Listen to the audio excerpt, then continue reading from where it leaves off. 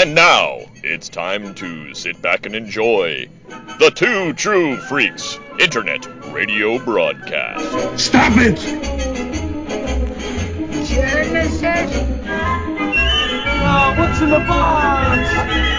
Disenfranchised by the modern comics industry, producer Paul Spataro, Dr. Bill Robinson, and Scott H. Gardner now ply the time stream in a never-ending quest to rediscover and reconnect with that unique brand of fun and excitement that can only truly be found in good old-fashioned, randomly selected comic book back issues.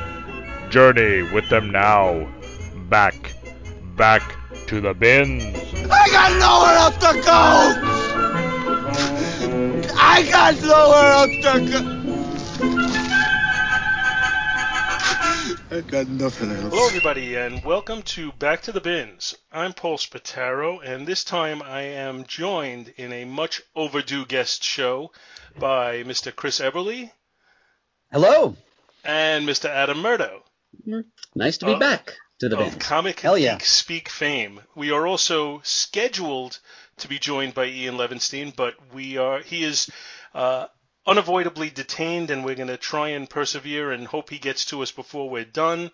But we can't promise. If he can't get here tonight, then I will have him on another night, and I don't think that'll be an issue. But it's always great to get my friends from CGS on. I look forward to it when we could do it. I like to say look forward to doing it a couple of times a year, but it usually happens we do it every couple of years, just by chance. That's the way I thought it was annual. It's not annual. I thought it was annual. No. I think we shoot for. I think we when we talk about it, we say every 6 months would work, but I think the reality is we end up shooting for annual, and then there ends up being a couple of month lag before we get to do it. Every time. Everybody's got busy schedules, and I totally get it. And I'm always glad when you guys make time to talk to me. So just before we get into our books, how you guys doing? Murd, you can go first. Okay. No, doing fine, Paul.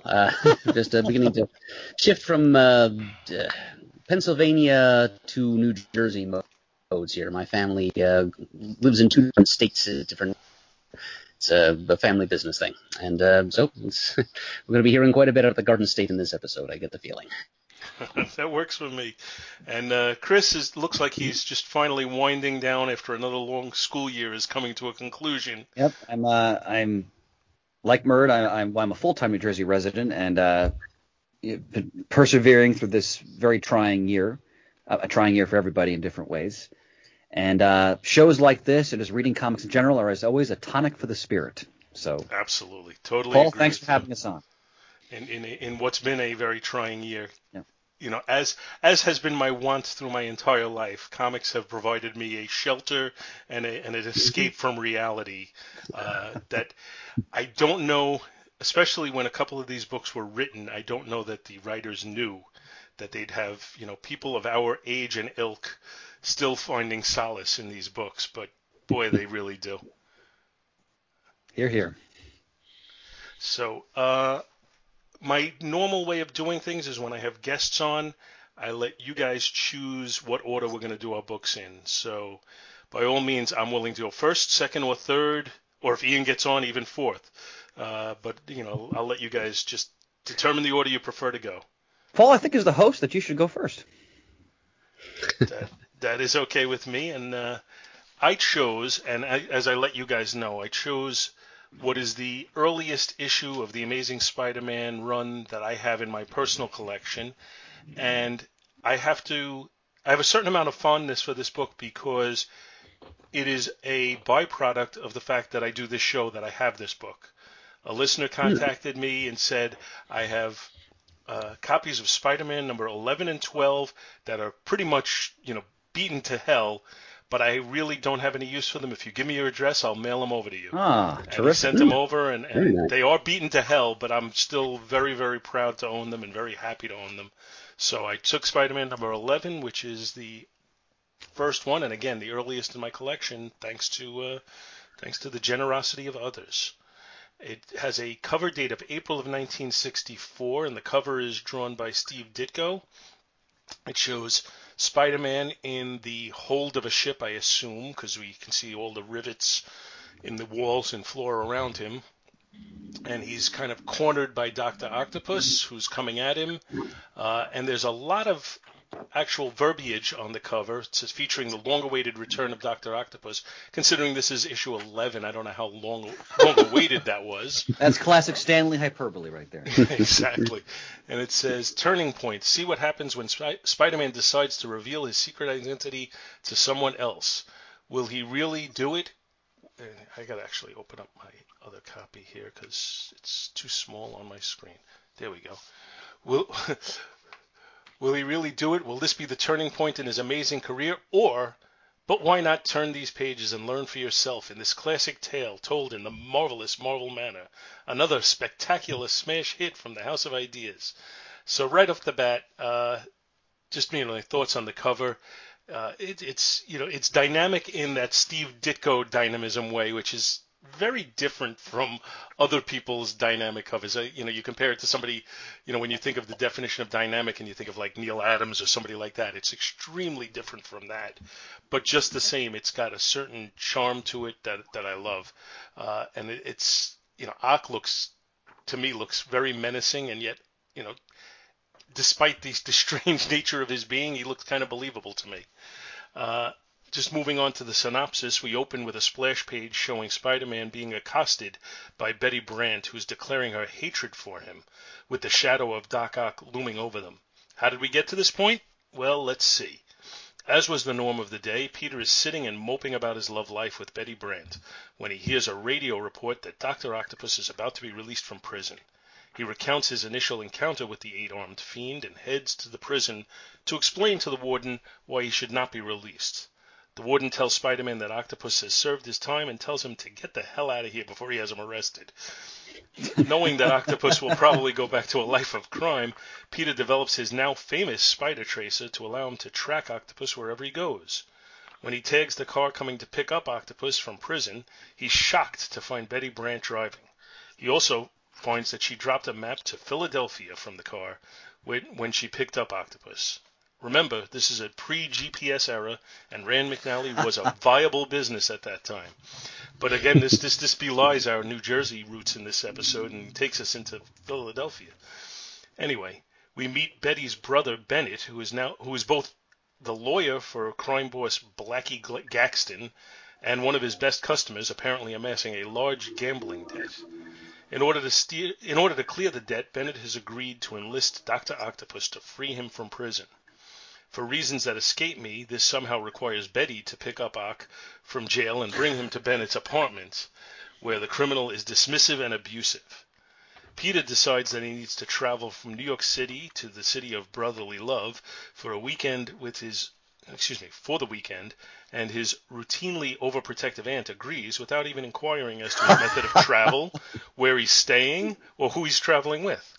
He tracks down Betty, tells her how he feels about her, and decides that he needs to tell her about his dual identity. Meanwhile, Dr. Octopus frees Gaxton for the promised return of $100,000, which, using an inflation calculator, would work out to $861,464.52 in today's dollars. They take Betty and Bennett as hostages as they escape by boat. Spider-Man arrives but clumsily sprains his own ankle before even encountering any bad guys. Despite this, he takes out the thugs while Doc Ock is otherwise interfered with. But, oops, Bennett is shot by a bullet fired by Blackie that was meant for his sister Betty. And, of course, she blames Spider-Man for her brother's apparent death. Spider-Man re-incapacitates the thugs and battles Dr. Octopus around the ship, emptying a fire extinguisher in his face so that he can make sure Betty is okay. At this point, everyone wants to use her as a hostage, but she conveniently faints, and Ock transfers to a smaller boat so that Spider-Man could have less maneuverability if he follows. As they battle, the small craft runs into a pier and throws the two of them into the water, where Ock escapes. The police arrive and arrest Blackie and his gang. Later, Betty tells Peter that she hopes to never see Spider-Man again because she couldn't bear being reminded of her brother's death, which throws a wrench into his plan of revealing his secret identity to her. He walks off sadly, wishing that the Lonely Man theme had been written to accompany him.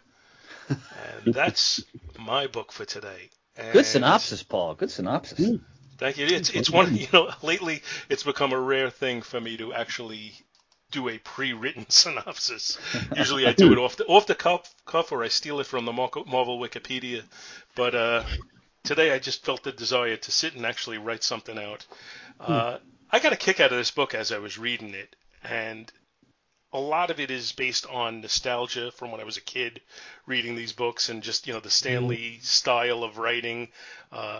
There is one point I noticed. I don't know how closely you guys looked at this, but there was one point where I noticed where he's fighting and he reaches down to his ankle, which clearly Ditko meant to show that he's hobbled from spraining his ankle, and he wanted Stan to write some sort of dialogue to that effect. And Stan just totally discarded that and went on to some other point.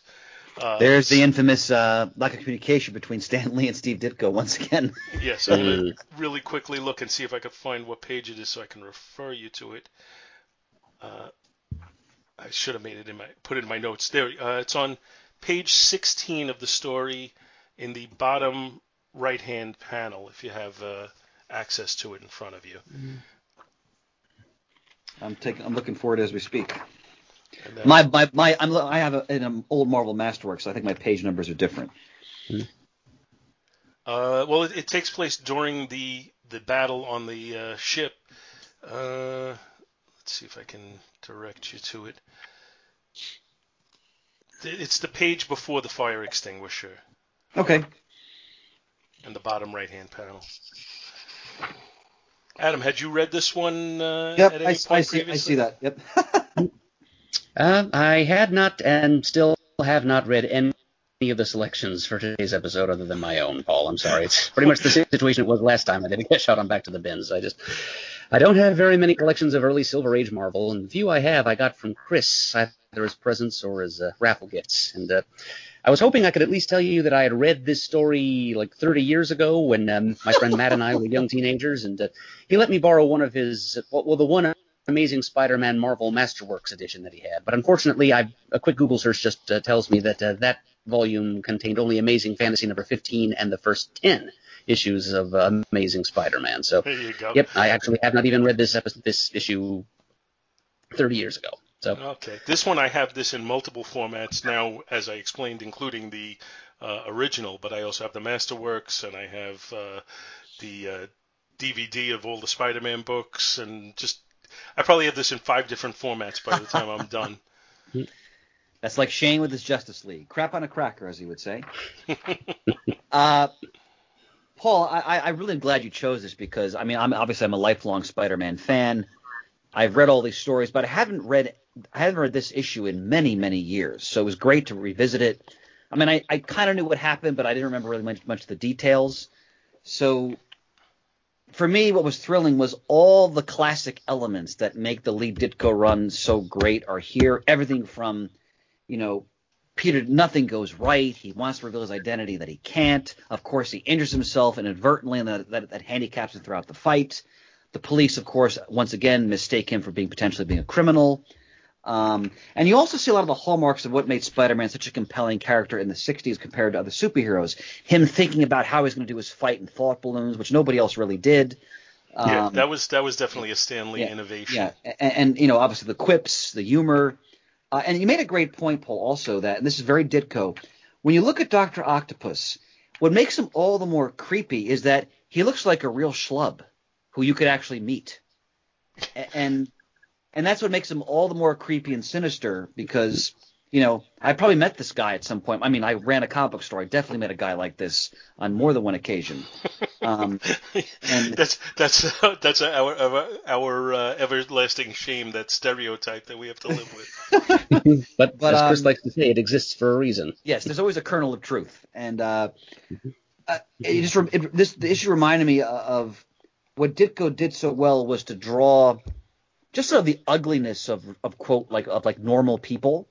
And granted, I don't think he never drew the most compelling women, which is one of the reasons why John Romita Sr. was so successful when he revamped Gwen Stacy and introduced Mary Jane. But when it came to drawing like gangsters, passersby, villains, Ditko sets the tone for the whole Spider-Man universe. It's funny because we've mentioned in the past about how Kirby could draw real good ugly people, and Ditko has that same skill, but in a very, very different way. Yes, the absolutely. two, you'd never mistake one for the other. They really were like different ends of the quality spectrum. Both being of high quality, but so different in style, and such innovators at that time. That it's just phenomenal to see what was going on. I think his pacing, Ditko, in this book, and his it's superb. Just his drawing of like movement and battles and everything is really just so well done. No, I mean Ditko. When we think about, I mean, obviously we think of Spider-Man today as this multimedia phenomenon, but when you think about how he was introduced, I mean, it's just serendipity. This is the perfect artist to establish the tone and look of this type of character. And when you contrast, like I can't help but contrast it to like some of the DC titles of the time, which I also love, but no one's ugly in those DC comics. Like, everyone kind of looks like almost idealized. And in Ditko's world, the shadows, the sordid, slums of the cityscape, and just the way people walk and move and gesture, it's so real in so many ways. I mean, granted, there's almost like this exaggerated, sometimes pulpy Norrish element to it, which I also love. But I mean, right in this one issue, everything to know about why Spider-Man was great, it's all here. Now, I totally agree with you about the shadows and everything, and I think it's a point I've made several times about Ditko when you compare early in his career and you look at his Spider-Man and his Doctor Strange, and then you look at towards the end of his career, and I always have kind of come to the conclusion, and let me know if you do or don't agree with this, but I've always come to the conclusion that later in his career people were intimidated by him and didn't really understand what made his work great when he was a younger innovator like this. So when they would take his pencil drawings and ink them, they would oversimplify them, and they would lose that shadow, and they would lose a lot of that noir feeling, and it would almost look more, for lack of a better word, cartoonish than what it did in his early career when he was an innovator. And when I see later Ditko work, it's always disappointing to me because of that. I would really love to see some of those books taken by a real quality inker who has the confidence to really do it upright, but not necessarily like I don't necessarily want like a Klaus Janson who's going to impose his own style on it, but somebody who's going to try and recreate the style that Ditko had early in his career. I think that's a very valid point, and to contrast it, I believe these early stories he inked himself, correct? Yes, I'm pretty sure. You definitely see. And I know what you say. I know what you mean about some of the later work. I definitely think the contrast is quite evident. And like the last panel where they have like the sort of ethereal vision of Spider-Man with head down, walking ahead of Peter, like again showing the burden Peter has to carry as Spider-Man. I mean that's such a classic Ditko image. And when you think about like when you go back to because they don't really do this much in comics now, of course, but the title page gives you a sense of what the story is going to be about going forward. But just look at that page, like the shadow of Dr. Octopus and like, the question mark and Spider-Man's arms, outstretched in dismay. And it's just, it's great. But I also love though, again, because again, it's that team that even though, obviously their partnership didn't end well, but Lee's dialoguing and his captions and of course his salesmanship, which like when you read the cover copy, that's classic Stan Lee carnival barker, right? Getting people to buy the book. And then look at that title page, like that lower bottom yellow arrow. See Diabolical Dr. Octopus. See The Secret of Betty Brant. See Spider-Man's greatest victory and his most bitter disappointment.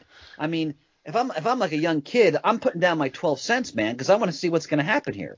That's the inner cover after you've already put down your 12 cents. Yeah. Because you didn't have enough room to put that on the front cover because you already had so much hyperbole there.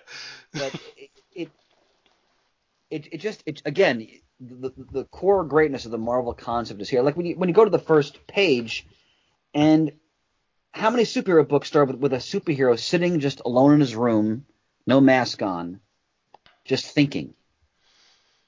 And that was a total change from the DC. We take that for granted now, but that wasn't being. Again, these are the reasons why Marvel was seen as such an innovator when it first appeared like this, because the characters didn't do this type of stuff. they didn't have like these moments of reflection or inner agony or insecurity and it's all there. So and that's where I don't want to say offended because that would be the wrong word, but bothered by the people who want to now discredit Stan Lee and say, Jack Kirby and Steve Ditko and Don Heck, they were the guys, and I'm trying to think of who else was there at that time. This is, I guess, pre-Gene Colan, who we're going to get to shortly. But they want to totally give them all the credit to make up for the fact that Stan had too much credit to begin with. And the reality of it is, I think it truly was a marriage between these guys. And yes, Stan and Steve had an angry marriage, but they had a marriage just the same. And I think, it was Stan's innovation and Stan's dialogue that really, brought it all home. And I always think that's brought home by what we see when Jack Kirby took the reins totally when he went over to DC and he was dialoguing and scripting his own stories.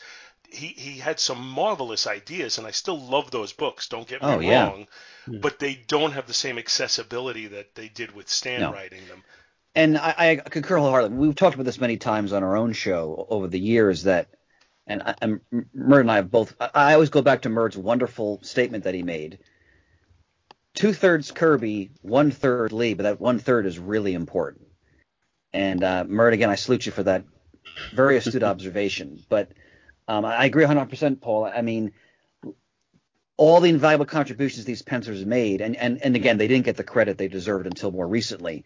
But Lee's contribution is, I mean, he was setting the tone. He was creating the interconnected universe. He was getting people to buy these books through his narration and the playful approach and especially with Spider-Man, really creating a personality for Peter and Spidey through that dialogue and those all-important thought balloons, which I think are sorely missed in comics today. I agree totally. Especially people try to make up for it with narration boxes, but it doesn't have the same. Spider-Man's thought balloons are one of some of the most compelling aspects of that character's history as you read through. So, Paul, I salute you. This is a great selection.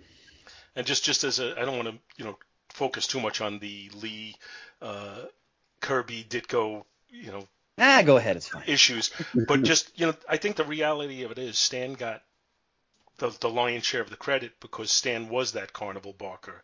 And from everything I can tell, Ditko was pretty much introverted when it came to dealing with the public. And Kirby was too busy just sitting there cranking out penciled pages day after day to be a promoter of his own work.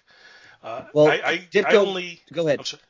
I had not actually remembered this until my cousin reminded me. But back in the 1970s, we went to one of the Manhattan hotel shows, and we met Jack Kirby there. And I had no recollection of this until my cousin told me that.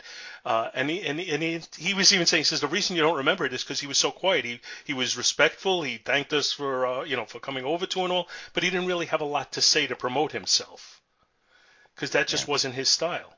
No, the work he did was what was promoting him, and unfortunately, that wasn't fully recognized and given its due until really more after when he was older, when he died, and of course, as we all know, recently his family finally got the financial compensation that they were long due, and the recognition. But I agree with you. I mean, part of Lee's job was to edit and promote these books, and he was really good at it. And certainly there were plenty of opportunities where he took probably more credit than he certainly should have, but that doesn't. I don't think that diminishes what he did here. And I agree with you. Like part of it is personnel. Like Steve Ditko famously went to one convention in the '60s and then never went to a convention ever again, ever. So very much an introverted person who, lived pretty much in isolation. And then, of course, his whole objectivist political ideology, which is a whole nother discussion. But it's like you said, it's very different personalities. And for a brief period of time, they just found a way to make it work. And we all benefit from that. Absolutely. Any thoughts to add on this one, Adam? Just not necessarily on the book, but just the whole conversation? Nope, I think you gentlemen have said it well. Besides, Chris has already represented me. Well, and with an excellent quote and thought, I agree with it totally. All right, so now, as is our wont on Back to the Bins, we rate these books. Yep.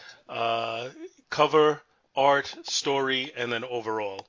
So I'm going to go first with my book. I think it's a very compelling cover. I really like the line work on it. I think it is overly verbose, but I can deal with that. So I'm going to say a lower A, maybe like an A minus. The interior art. If I have a criticism of the interior art, it's as the book goes on, it looks to me like Ditko might have started to rush a little bit and started to not put as much background detail as he went on further. But that would be the only criticism I have of it. I think the pacing is phenomenal. I think the action scenes are incredibly well choreographed, and I think the emotion is showing on the faces of the characters that you literally could page through this book without reading a word of dialogue and still understand exactly what happened in the story. So I'm gonna say an A minus on the artwork, the interior artwork as well, and. I think Stan's dialogue just enhances it that much more. One third better because of that dialogue, as a wise man once said. So I'm going to say overall just really I'm going to say A minus is all around on this thing, and go right through. It's not quite like an all time classic to get an A plus, but it is I can really not fault it at all. See, for me, when we talk about Silver Age and like early Bronze Age Spider-Man, I'm hopeless. Every book's an A. So, I mean, the lead Ditko really Spider-Man through the death of Gwen and the Goblin. Well, the death of the Goblin in quotes, but I don't find much fault with any of those issues, and certainly not any from this period. As I've mentioned many times on the show, my first book as a collector, that somehow some switch got clicked in my brain, and all of a sudden I decided I have to get as many of these as I possibly can, and it became a lifelong obsession, was Spider-Man number 131, which is With This Ring I Thee Web.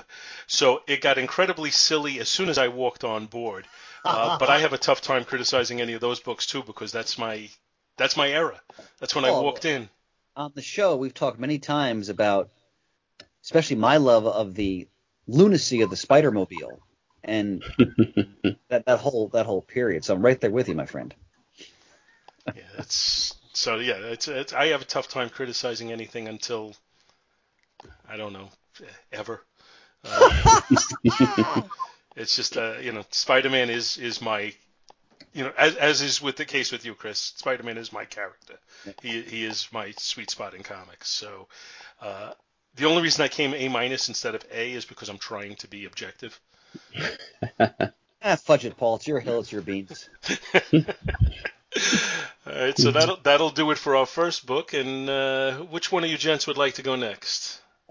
I volunteer, Paul. Go for it, Adam. All right, hold on. I'm gonna punch the cover image of your book onto my screen because that's all I have to go on. I am ready. All right, so we're going to have a nice little Marvel sandwich here. And in between the two slices of Marvel, we're going to have a tangy, savory filling composed of the Hoon. That's right, I said the Hoon, H-O-O-N. This is, my selection here is it's going to be our indie selection for this episode of Back to the Bins. It's extremely obscure, for which I apologize. I'm kind of dwelling in a bizarre mirror dimension here where I'm unable to see my fellow co-hosts' picks for this episode, and they can't see mine. They tried, bless them. I mean, Paul was saying that he went on mycomicshop.com, and he found a copy, but it would have gotten here too late to be read for this episode. So perfectly all right. A little disappointing that mycomicshop.com was the only place where I could really find any reference. I was trying to see if there was something where they described the contents of the issue, or when I did an image search to see if there were maybe some pages so that I could sample the artwork a little bit. But Paul, in a way, that's for the best, because I can assure you no one will do a better description than Murd.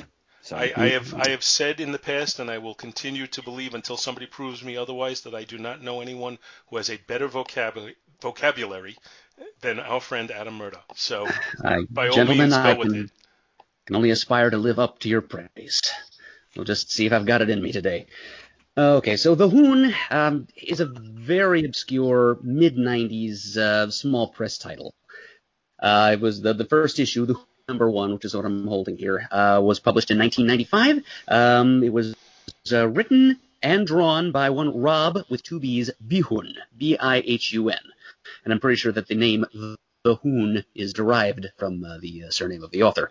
It was published under his Eeny Weeny Comics vanity imprint. The corner logo has a picture of a little dachshund on it. And The Hoon was actually the Hoon is the name of the title, the main character, he was the breakout character from an even more obscure previous title published by Eeny Weeny called Funny Time Features, in which Rob Bihun also wrote and drew. And actually, Billy Tucci's She did a guest shot in one issue of Funny Time Features. So I guess that series claimed to fame. And The Hoon spun off from there. So yes, the front cover of the issue is kind of a corker, actually. That's what drew me to this comic in the first place, because in the early 90s, well, I guess it must have been the mid-90s, in an issue of Wizard, the guide to comics, they actually gave this a little bit of a promotional blurb. I'm guessing they spotlighted it in their price guide section. And there was an image of this cover right there. It shows the Hoon himself. And to describe the Hoon, you gentlemen are familiar with the character Six Pack from Ennis and McRae's Hitman series from DC? I don't think I am, actually. Well, he's an overweight, disheveled, unshaven gentleman, always drunk, because that's the source of his superpowers. He wore a tiny derby hat on the top of his head and an ill-fitting superhero costume stretched out over an enormous beer gut. Great stuff. The Hoon is kind of like a kinder, gentler, on-the-wagon version of Six Pack, at least in appearance. Yes, he shows no signs of alcohol abuse, but he is borderline obese, hirsute, he's got a permanent 5 o'clock shadow. He's 5'8", 300 pounds of superpowered flab poured into poorly fitting and not recently washed wrestler's costume. And the cover of this issue, the first of his series, shows him sitting in costume, because he never takes it off, on a log in front of a crackling fire, a campfire outside. He's roasting a marshmallow, and he's looking around him saying, "Hey, where you got going? I haven't gotten to the scary part yet." So apparently he's been telling a ghost story, and then looming up behind him is a large, shaggy figure, its face concealed by shadow, with horns coming out of its head and giant clawed, hairy paws reaching out for him. It's casting its silhouette on the logo, the title logo, the Hoon, which I'm guessing you guys can't see it very well through the camera here, but the two O's in the word Hoon looks like what can only be described as a double titty twister gone terribly wrong. I guess alternatively like two white balloons that have been tied together into kind of a balloon origami version of like an infinity symbol.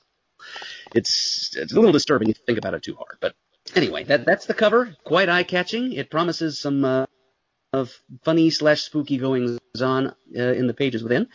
The story opens with a little 2-page establishing scene telling us that the story is set in the storied Pine Barrens region of southern New Jersey, which is an area that has a certain fascination for me because I mentioned towards the top of this episode my family owns some property in a town called Stone Harbor, which is a little resort community on the Jersey Shore near Cape May, and we have always taken a backwoods route to get down there. Instead of taking the more obvious AC Expressway to the Garden State Parkway, which is what most people from my part of Pennsylvania do to get to southern New Jersey, we drive through the back roads, and we actually do pass through a narrow little neck of the Pine Barrens on our way down to Stone Harbor. So I know a thing or two about the Pine Barrens, what it looks like, what the geography and culture are like. And I can say from reading this issue that kudos to Rob Bihun for at least setting the story there, but he didn't do quite as much research as maybe he should have. But anyway, the first couple of pages in the story set the tone. It's nighttime. There's a farmer who his name is Bill Pruitt. There it is. I found it. He's heading out to the barn to feed his horses when suddenly he and his horse are attacked by a strange, monstrous figure only seen in shadow. And we cut from there directly to the title splash, Tales of the Hoon, A Devil in Jersey. And the first sight we have of our title character is the Hoon sitting there in all of his moon-faced, unshaven glory. He's got a hobo's bindle over his shoulder with one hand, and he's sticking out a thumb to hitchhike with the other. And we're seeing him from the point of view of the driver of a pickup truck who is slowing down in the midst of the Pine Barrens to pick him up and give him a short ride. And then we get another page or two of the Hoon expositing to us about his current situation. He's talking to the driver. And we see all of this through the driver's point of view. We never actually see who or what has picked the Hoon up in this pickup truck. It could be a ghost. It could be an alien. It could be a serial killer. We just don't know. Which, intentionally or unintentionally, it's kind of an eerie effect, which is a good further tone setter for some genuine spookiness to follow. But the Hoon is explaining to this unseen driver that he used to live in a place called Supertown. Which is apparently your standard superhero comics metropolis where lots of superheroes hang out, in such numbers that apparently the city fathers just threw up their hands, waved the white flag, and named the city after them. And he explains that he was one of the biggest heroes there, but then, in Funny Time Features number 3, 4, and 5, he was accused of a crime that he doesn't remember committing and felt he needed to skip town. And so, for some reason, he randomly decided to make his way to the Pine Barrens of New Jersey to find this fresh start. And he asked the driver to drop him off in a small town called Batstow, New Jersey. He immediately heads to the general store, and I can believe that there are certain towns in the Pine Barrens in New Jersey that still have those, where he inquires about a room to rent, and he immediately gets an earful from the prim old lady shopkeeper about recent sightings of the Jersey Devil in the area. And the Hoon asks her for more details, and she, to talk his ear off, he is distracted by two boys. He notices shoplifting a comic book nearby, so he excuses himself abruptly, goes out and chases these two boys, whom we later learn are brothers. Their names are Billy and Timmy. The Hoon confronts them about stealing this comic, but the two of them they recognize him, and they immediately lay into, flattering him, kissing his ample ass as much as they can, and even offering him a place to stay. And so he is kind of forced to forget about, bringing them to justice for shoplifting the comic. And they lead him away to the little shack that they occupy with their father on the outskirts of town. They put the Hoon up in an even smaller shack that the boys built themselves as kind of a clubhouse. So they stuff him in there they give him a peanut butter and jelly sandwich and a comic book to read. So they're kind of treating him like a stray dog they found in town. And the Hoon spends the night there.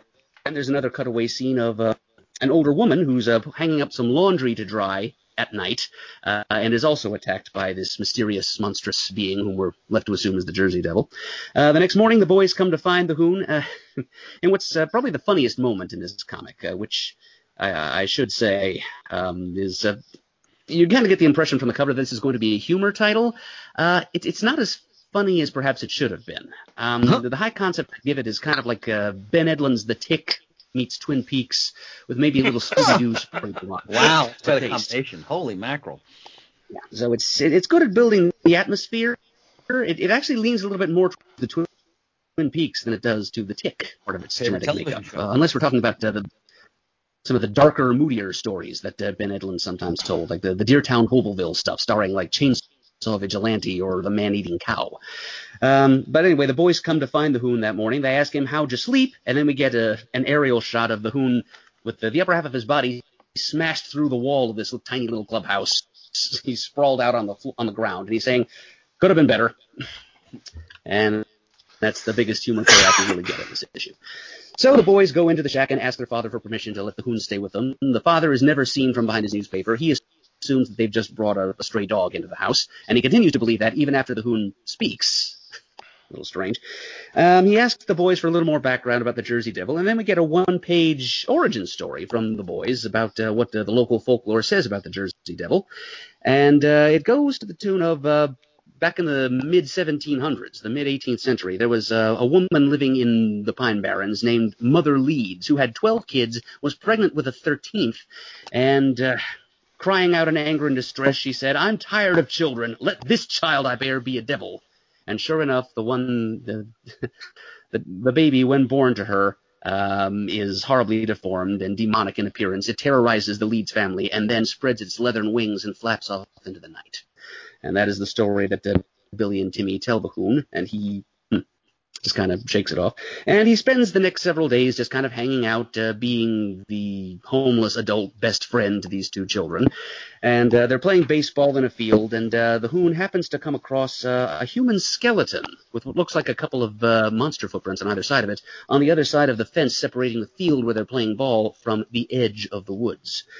He kind of hustles the boys away from the fence, and later on that night at like 3 a.m, he sneaks away to investigate. The boys hear him leaving, get out of bed, and follow him into the dark, creepy woods. And while the Hoon is kind of off investigating on his own, the boys are the ones that find the source of the trouble. They come across a group of armed men doing something probably illicit, and the boys decide to run back to town, find the Hoon, find somebody to report this, when suddenly they are captured by a large, looming, hairy-horned and taloned figure, looking just like the thing looming over the Hoon on the front cover. And it turns out that this is not the actual Jersey Devil, but just a large, muscular henchman in a monster costume. The Erzatz Jersey Devil brings the boy back to the camp of these armed men. The boys talk tough to the boss of this group of men, saying that the jig is up. They know just what's going on here. They're going to expose them to the townsfolk. And the boss calmly orders that the boys be killed. But then the boys say, "You know what? I think we're the least of your problems. We got company." And they point over the thug's shoulders, and sure enough, coming through the darkened woods, whiffling through the tulgey wood and burbling as it comes, the actual Jersey Devil appears. And we got this great, one full-page splash. This is all in black and white, by the way. I realize I haven't mentioned that yet, which really kind of enhances the mood of the whole story. But yeah, that's this great full-page rendering of what Rob Behoon thinks the actual Jersey Devil should look like. Looks like a humanoid bipedal cow with large curling ram's horns sprouting from its head, big tusks coming out of its lower jaw, cloven hooves, big bat wings, and a long dragon tail. And it's looking to settle a score, I think, with the people who've been impersonating it and soiling its bad name. And that's pretty much all we get in the first issue of the Hoon. It's similar to what Paul was saying earlier about how nostalgia drew him to select Amazing Spidey number 11 for this episode of Back to the Bins. It was nostalgia that drew me to this comic too. I know it's not very well known. In fact, it's the precise opposite of well known. It's extremely obscure, but I do have a fond memory of reading this. It was one Friday night in September or October. My folks and I were heading to Stone Harbor for the weekend. I was riding in the back seat of their minivan. It was dark, so in the full moonlight, we're driving through that little neck of the Pine Barrens. I purposely saved this comic to read until we got to that point, and it's just a perfect example of the right reading material at the right time. Just blending the material, fusing with the reading context, the atmosphere of the story blending with the atmosphere in which it's consumed. And yeah, the medium and message seamlessly merged, and it created a great, eerie, faintly macabre little reading experience. Just equal parts humor and suspense. And yeah, it's... I have to admit that I mentioned earlier that it's not as funny as advertised, and also in terms of dialogue and script and plot, it's more than a little bit weak. But the artwork, was in stunning black and white. It just more than makes up for it. It just perfectly creates this eerie backwoods sense of desolation. Creating the idea of this little town in a desolate corner of the New Jersey pine forests where you could imagine a creature like the Jersey Devil stalks at night. If I can jump directly to my gradings for this issue, I would give it an A for front cover, and an A also for artwork. Story, no better than a C, and overall, I think I'd probably give it a B-. Murd, go ahead, Chris. Who published this title again? Rob Behoon self-published it. His company was called Eenie Weenie Comics. That's EENIE, all one word. And this is the mid-1990s? Yes, indeed. Yes, actually, there's a little essay by the author in the back where he mentions that he was a student of the Kubert School. Ross Andrew was a major role model of his artistically, and he was good friends with Derek Dryman, who was one of the creative prime movers in the early seasons of SpongeBob SquarePants. he finished the art and story in late 1994, and it was published in June of 95. And how many issues did it run? Do you know? I don't, but it was definitely more than one. I've seen cover issues I'm up as far as number 5. I'm looking at the My Comic Shop page on it. There's 6 different covers, 6 issues that they had the covers from. Oh. And I'm just looking, because it's all I have to look at. But I'm looking at these covers, and I'm thinking that Mr. Baihoon, he did have some artistic chops, so I'm not surprised to hear you say that he went to the Kubert School. I'm a little surprised that this was not enough to get him noticed and maybe get some more work doing, something a little bit more mainstream, unless maybe he didn't strive for that. I don't know. I have no knowledge of his history at all. But I'm looking at the covers, and like I said, it looks like he had some definite skill here. I can't comment to his storytelling, his pacing, if he would fit into the Marvel method and all of that stuff. But as far as just being able to render an image, it looks like he's got some real chops. I particularly get a kick out of the cover of issue 5, which looks to be a takeoff on the movie poster for Gone with the Wind. And it's got the Hoon, but looking, a little bit more buff and with a little mustache, and he's holding a super heroine in his arms, much like Rhett Butler and Scarlett O'Hara. So it's kind of with flames in the background. I think this is more than a vanity project, or at least I'm kind of interpreting it that way. I think this might have been more of a kind of a let me get my name out there and show people what I could do. And like I said, I'm a little surprised that it didn't lead to at least something more. You would think that you'd find out that he at least got a shot at, an annual or something. I'm just going to hazard a guess. Maybe he wasn't able to get it into previews at the time, or maybe wasn't able to get it distributed. I mean, I don't know. But it's entirely possible. I'm not sure how or where I found a copy of it, because it was kind of hard to dig up even in the mid-'90s, closer to when it was published. But I think you're probably right, Paul. It's more than just a vanity project, but I'm not sure. I would have called it a labor of love, actually. I'm not sure how seriously he wanted to break in to doing comics elsewhere, although judging by what he says about himself in a little essay at the back, I think he was a big Marvel fan, and he probably would have made himself fit into the Marvel method if he got the opportunity. And it's kind of surprising. Back in the late 70s and early 80s, when I was misguidedly thinking I had more talent than I did, I was very quick to run off photocopies of everything that I drew and send it over to Marvel and DC's offices and see if I could land myself some kind of a job. So I would think if you went through the effort of putting together 6 issues of a book, where you actually had it printed in, at least a professional format to some extent, I would think you'd send copies to these publishers if you were looking to work for them. I mean, it only makes sense to me. Well, I don't know. I mean, again, in his own words, he was a little bit hot and cold when it came to comics. He describes how when he got to the Kubert School, within a year, he suddenly, for reasons he still didn't understand, lost all interest in making comics, and instead learned the arts of storyboarding and moved out to L.A. to work in that part of the industry. And that could explain it totally. Yeah, and then his friend, he may have found that was more welcoming to his talents, and I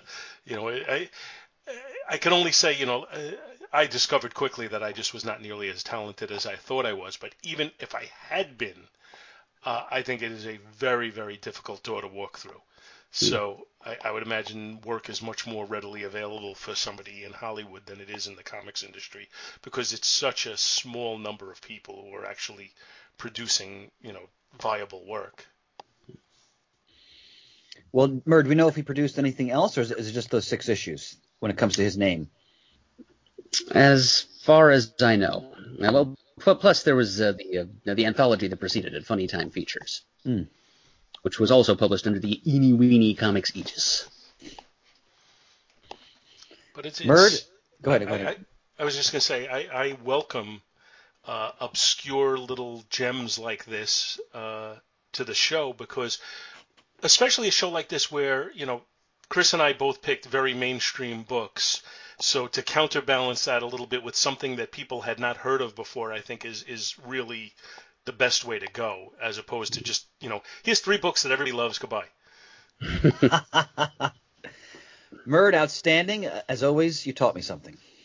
Well, thank you very much. I thank you and the listeners for their indulgence. And no one sets atmosphere better, because having been to the Pine Barrens myself, I can imagine like a young Adam Murdo in the back of that minivan, the moonlight coming through the window of the van as you read your comic.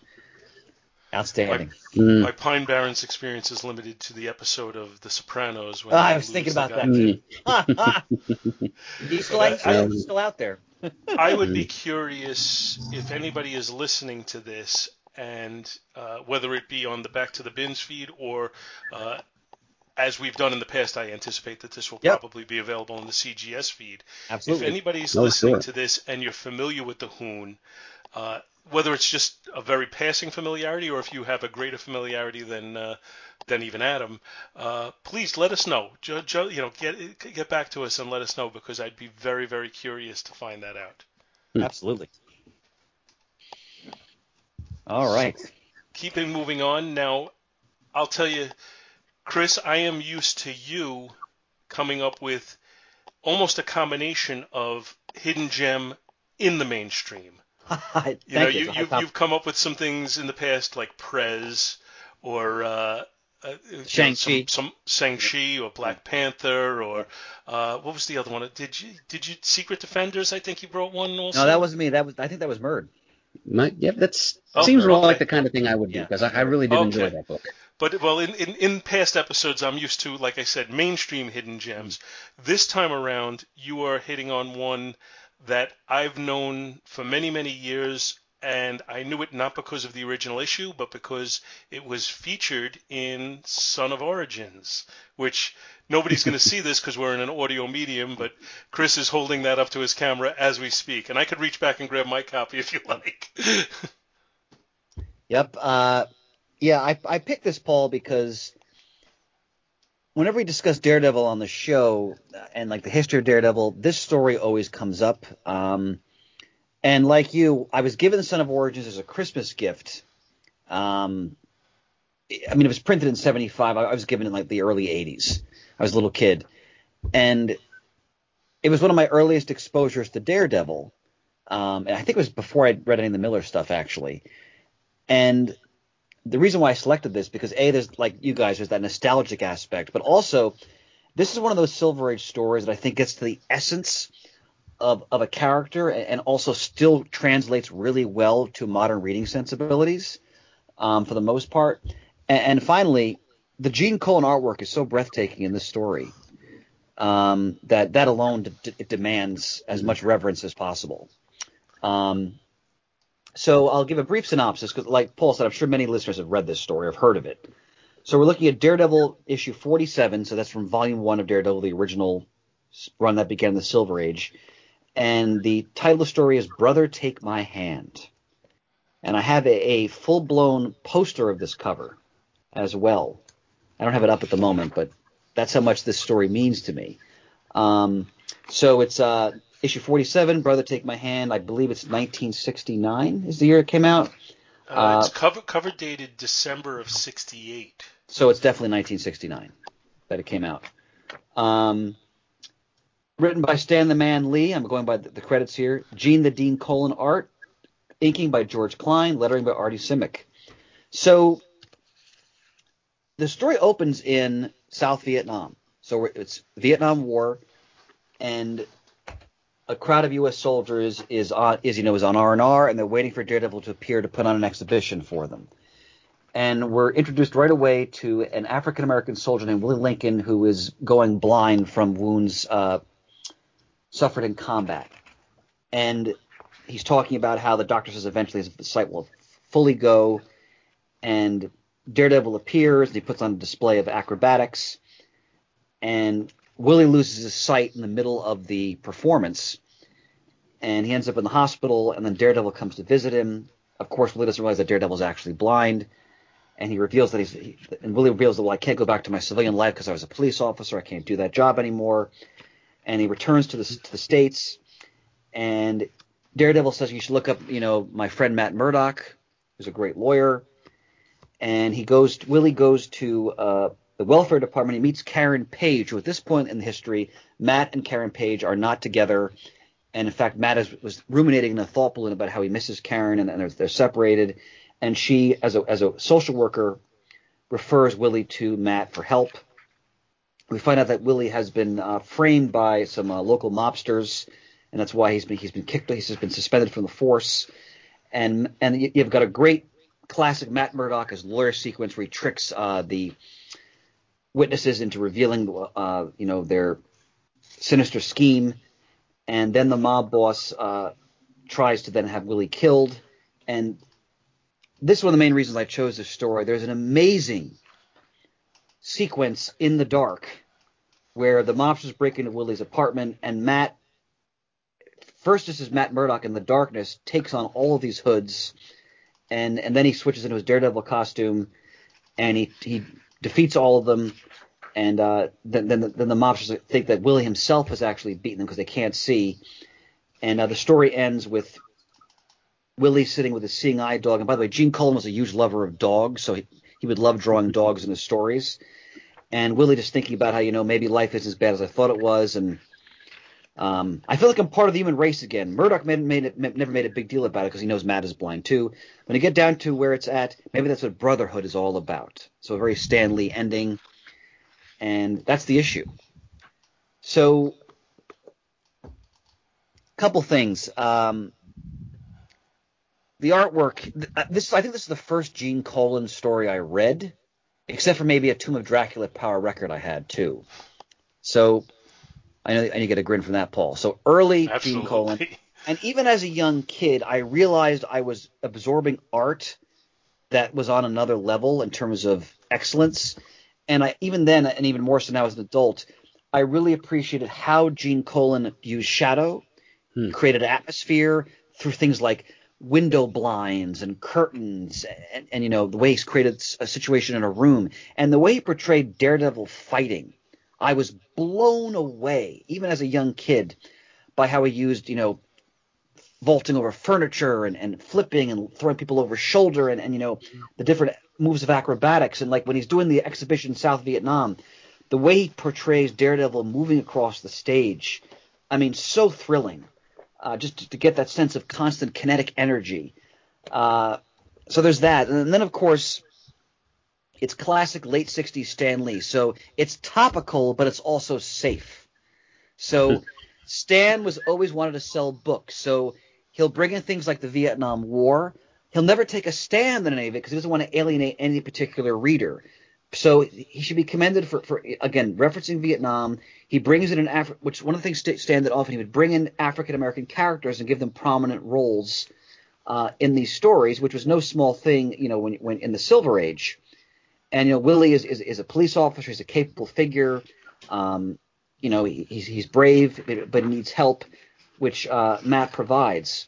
But at the core of this, and in fact, there's a scene where when Matt is leaving South Vietnam, he's flying home, he's thinking to himself, war, the most brutal, most idiotic, most loathsome manifestation of all that's wrong with mankind.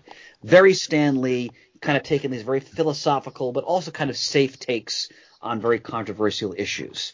So to me, this is a story that really goes to the heart of what made Daredevil such an exciting character from the get-go, and also is very much has that wonderful sort of late Silver Age feel of Marvel, topical but not too radical in its positions, and just stunning artwork. This is the Marvel method in all its glory, because that Lee just basically told Gene Colan to cut loose, and he does.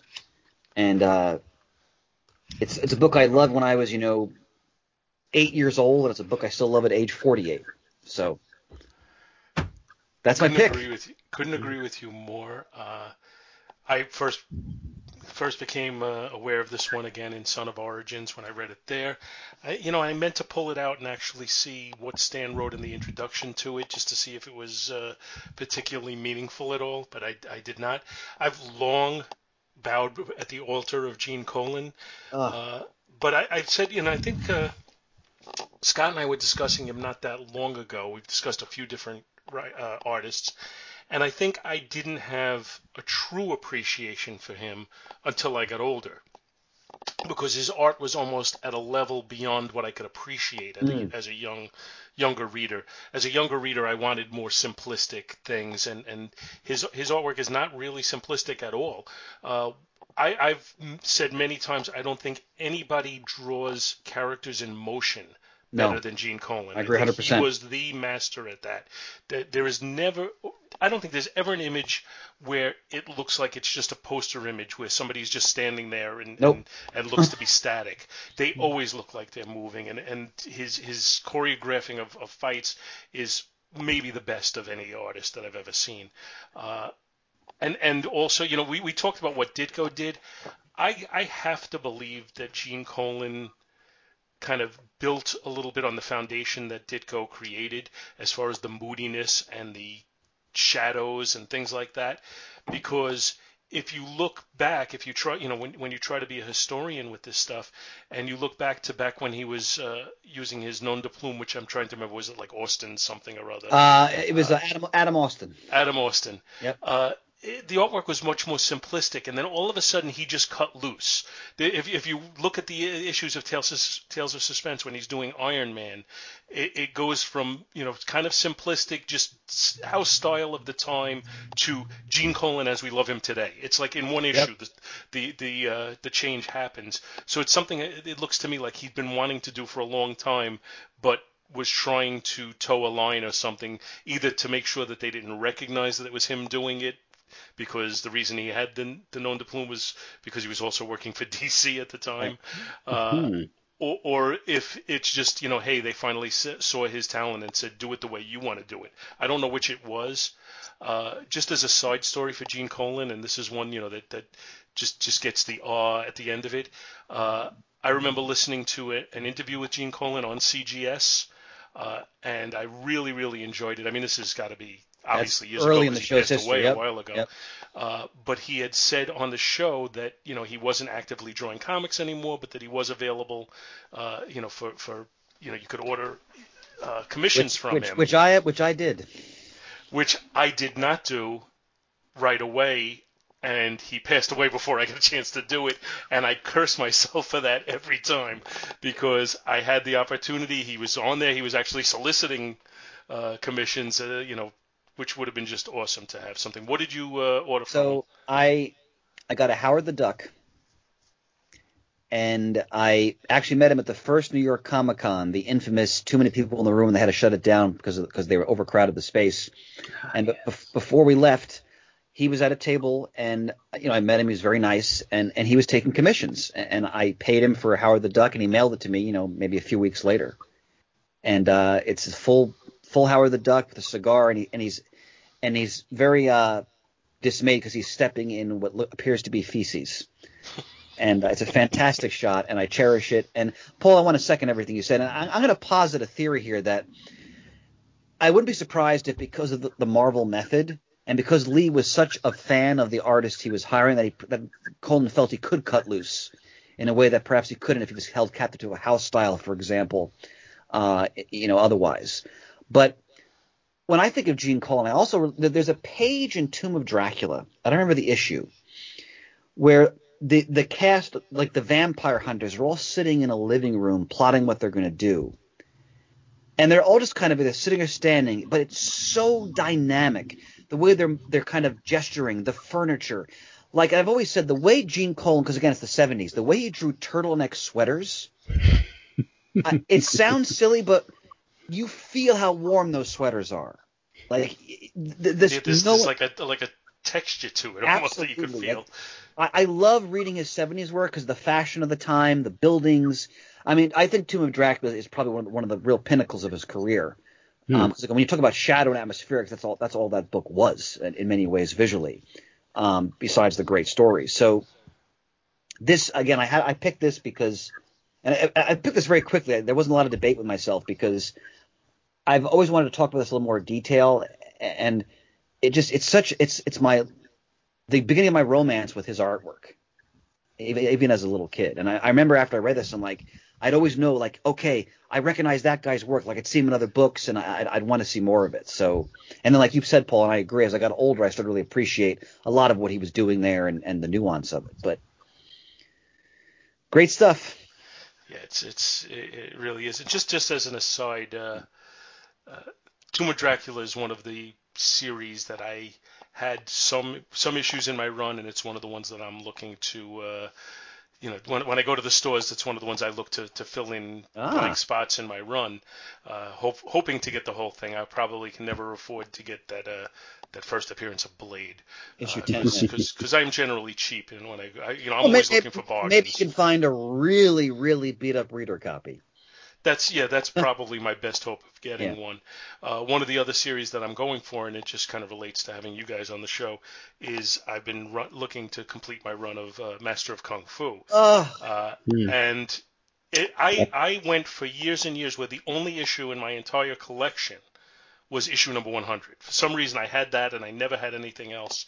And a few years ago, before they ever announced that they were going to have this movie, I decided, you know what, I want to get this series because I had seen some issues over the time, and I grew to start appreciating it, and I wanted to get this. I went to a store this weekend, and I picked up a bunch of issues, actually, because thankfully, even though the movie's coming out, it still hasn't skyrocketed the price on these issues yet. And I am down to needing 17 issues to complete that run, which is not bad considering I had one, and there's I'll say about 105, 106, something like that in the run. So I'm getting there. If only I had a Wild Pig Comics to go to, and I could probably find some of them. That's true, Paul, but I'm retired. But back to this issue again.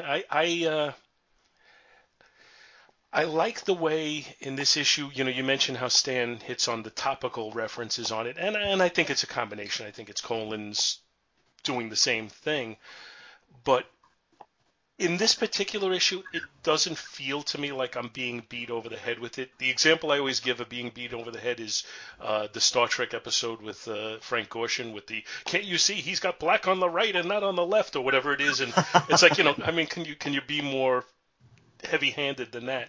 And if you read some of the like Roy Thomas's Black Panther, Sons of the Serpent issues from the late 60s, they're good books, and I love reading them, but the topical societal message in them just feels like, they're banging you over the head with it. This one doesn't feel like that for some reason. This one feels just a tad more subtle than that.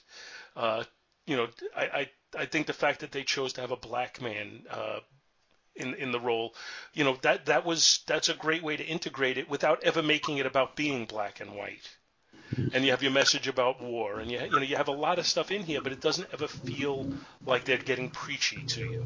Well, I think that was my guess has always been, based on what I've read over the years, that was tended to be Stan's approach. Like he was clearly a thoughtful man who was thinking about a lot of these issues, but he was also someone who was trying to sell books. So I think he was, in many cases, and some people will find fault with this depending on how you look at it, but I think he was trying to strike a balance with things he was actually thinking about and concerned about with being a company guy selling comic books. And actually, Paul, let me read to you the last paragraph of his intro to this issue, because I think you'd be interested in what he said. Speaking of stories, the one that follows, Brother Take My Hand, is a yarn of which I'm particularly proud. It involves another blind man, one who also happened to be black. It tells of a man who had almost lost hope, but thought there was no way back for someone like himself. It touches on man's inhumanity to man, one of the biggest problems that which faces us today. I admit it. I was trying to really say something in this story and to say it softly.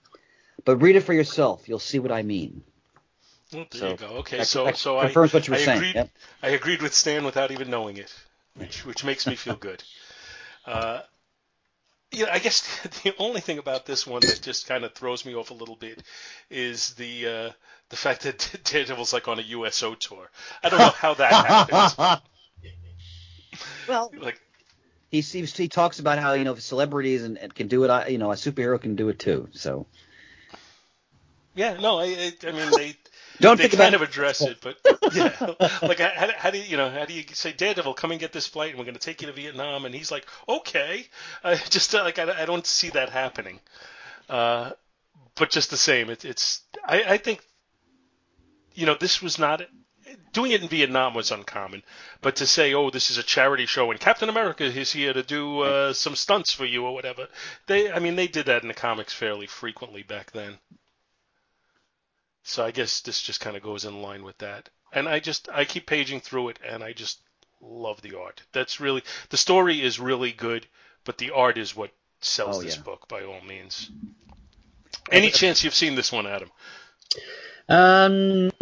No chance at all. I've seen the cover for it. I know Chris mentioned it at some length during one of our Spotlight on Daredevil in the Silver Age episodes. But I do know enough about Gene Colan's artwork to have a kind of a vague picture. As a matter of fact, I apologize, Chris. I could have given you a good segue for talking about Colan artwork, because I was going to say that Rob Buhn's art, in terms of how his awareness of and utilization of light and shadow, wasn't quite on the level of Gene Colan, but it was a couple of notches below.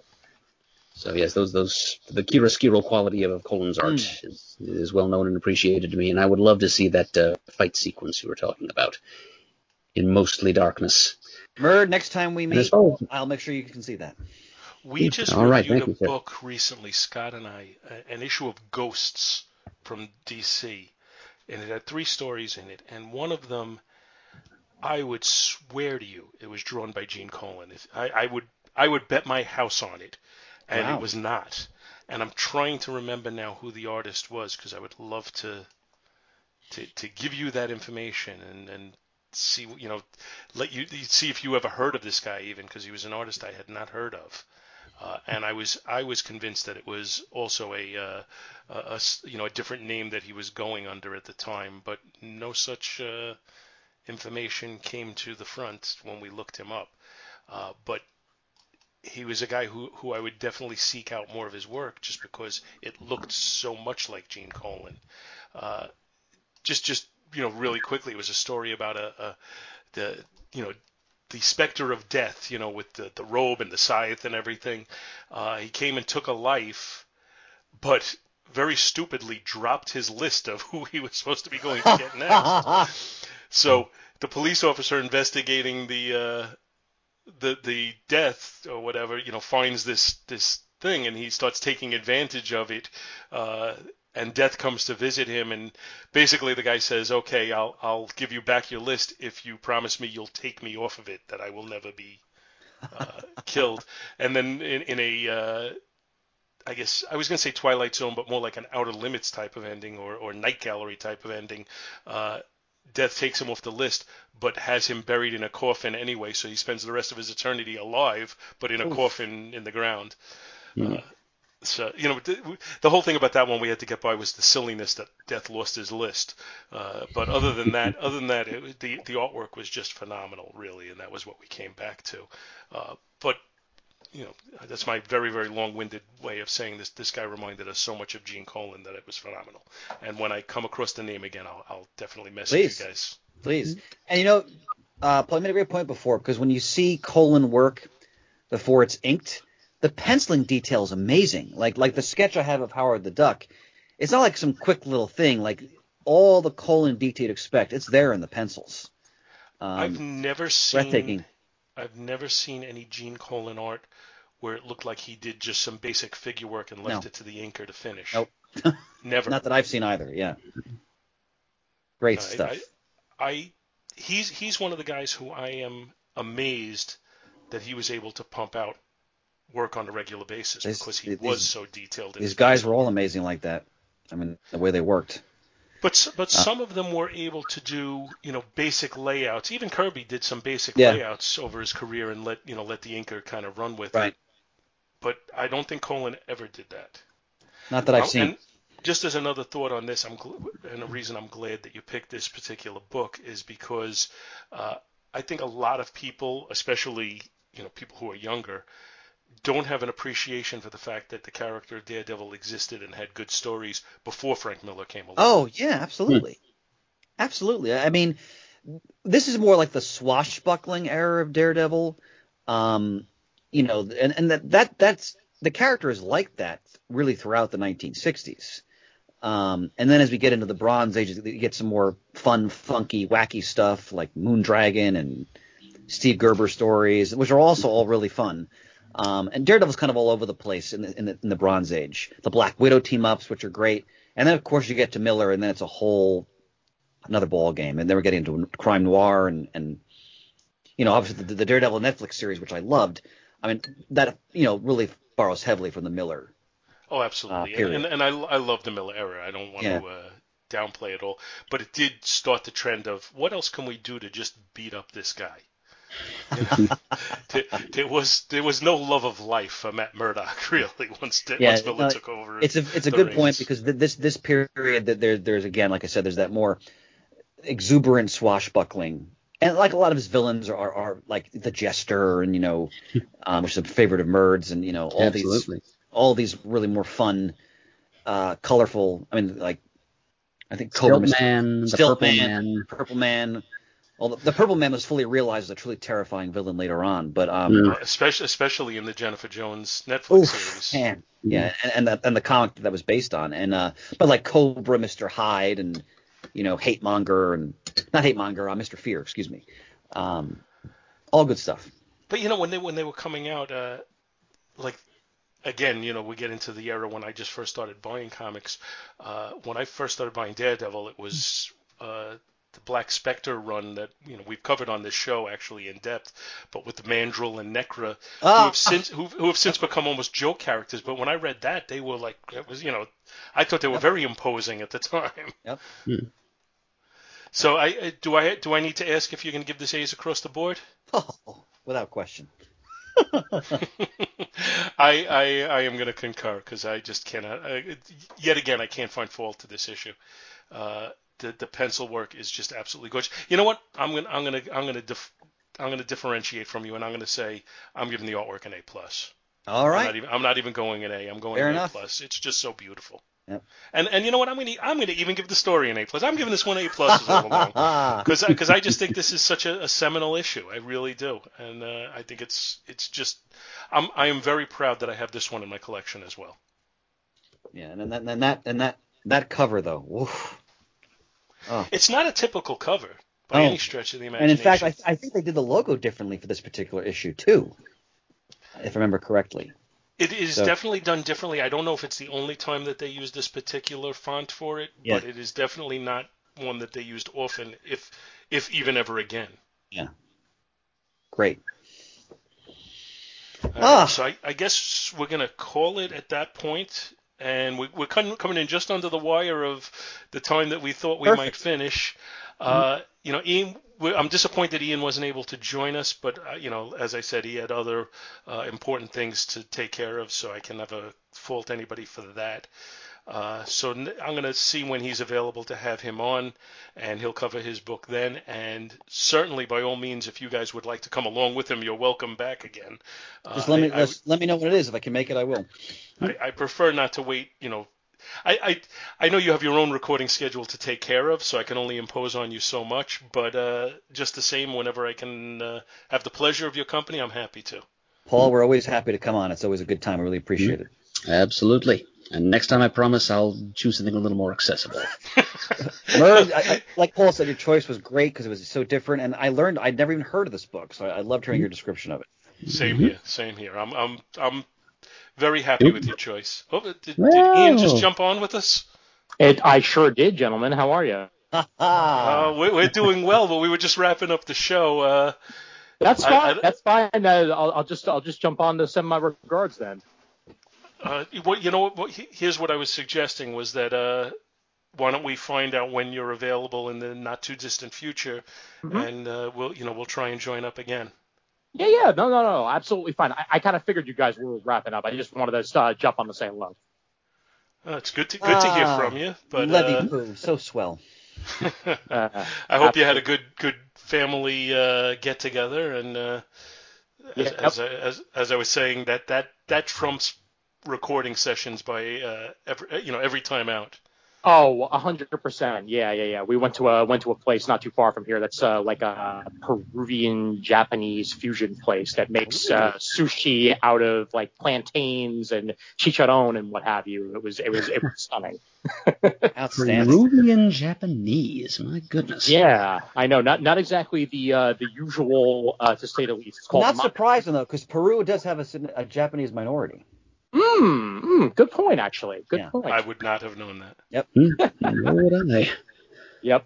All right. Well, I won't take away from the end of the show. I just, like I said, I just wanted to send my regards. And yeah, Paul, we can meet up sometime in the not too distant future and try to schedule something. All right. So I will be in touch with all of you guys, and whoever is available, that's great. And whoever isn't, I totally understand, and we'll move it along from then. But in the meanwhile, thank you all for making the time to be on here tonight. Oh, you bet, Paul. Thank you. And we'll be sure to get this on our show as well, so we can get more people hearing it. It'd be great. Yep. And thank you, everybody, for listening, and we'll see you next time. Thank you so much for listening to our show, and we hope you'll continue to join us each and every week for more good old-fashioned comic book back issue awesomeness. You can contact Back to the Bins to leave feedback, comments, questions, suggestions, and criticisms via email at bins@twotruefreaks.com or by joining the Back to the Bins group on Facebook. Back to the Bins is a proud affiliate of the Two True Freaks Internet Radio Network, which you may find at www.twotruefreaks.com. Two True Freaks is a registered trademark of DiManzo Corps of Milan, Italy. All rights reserved.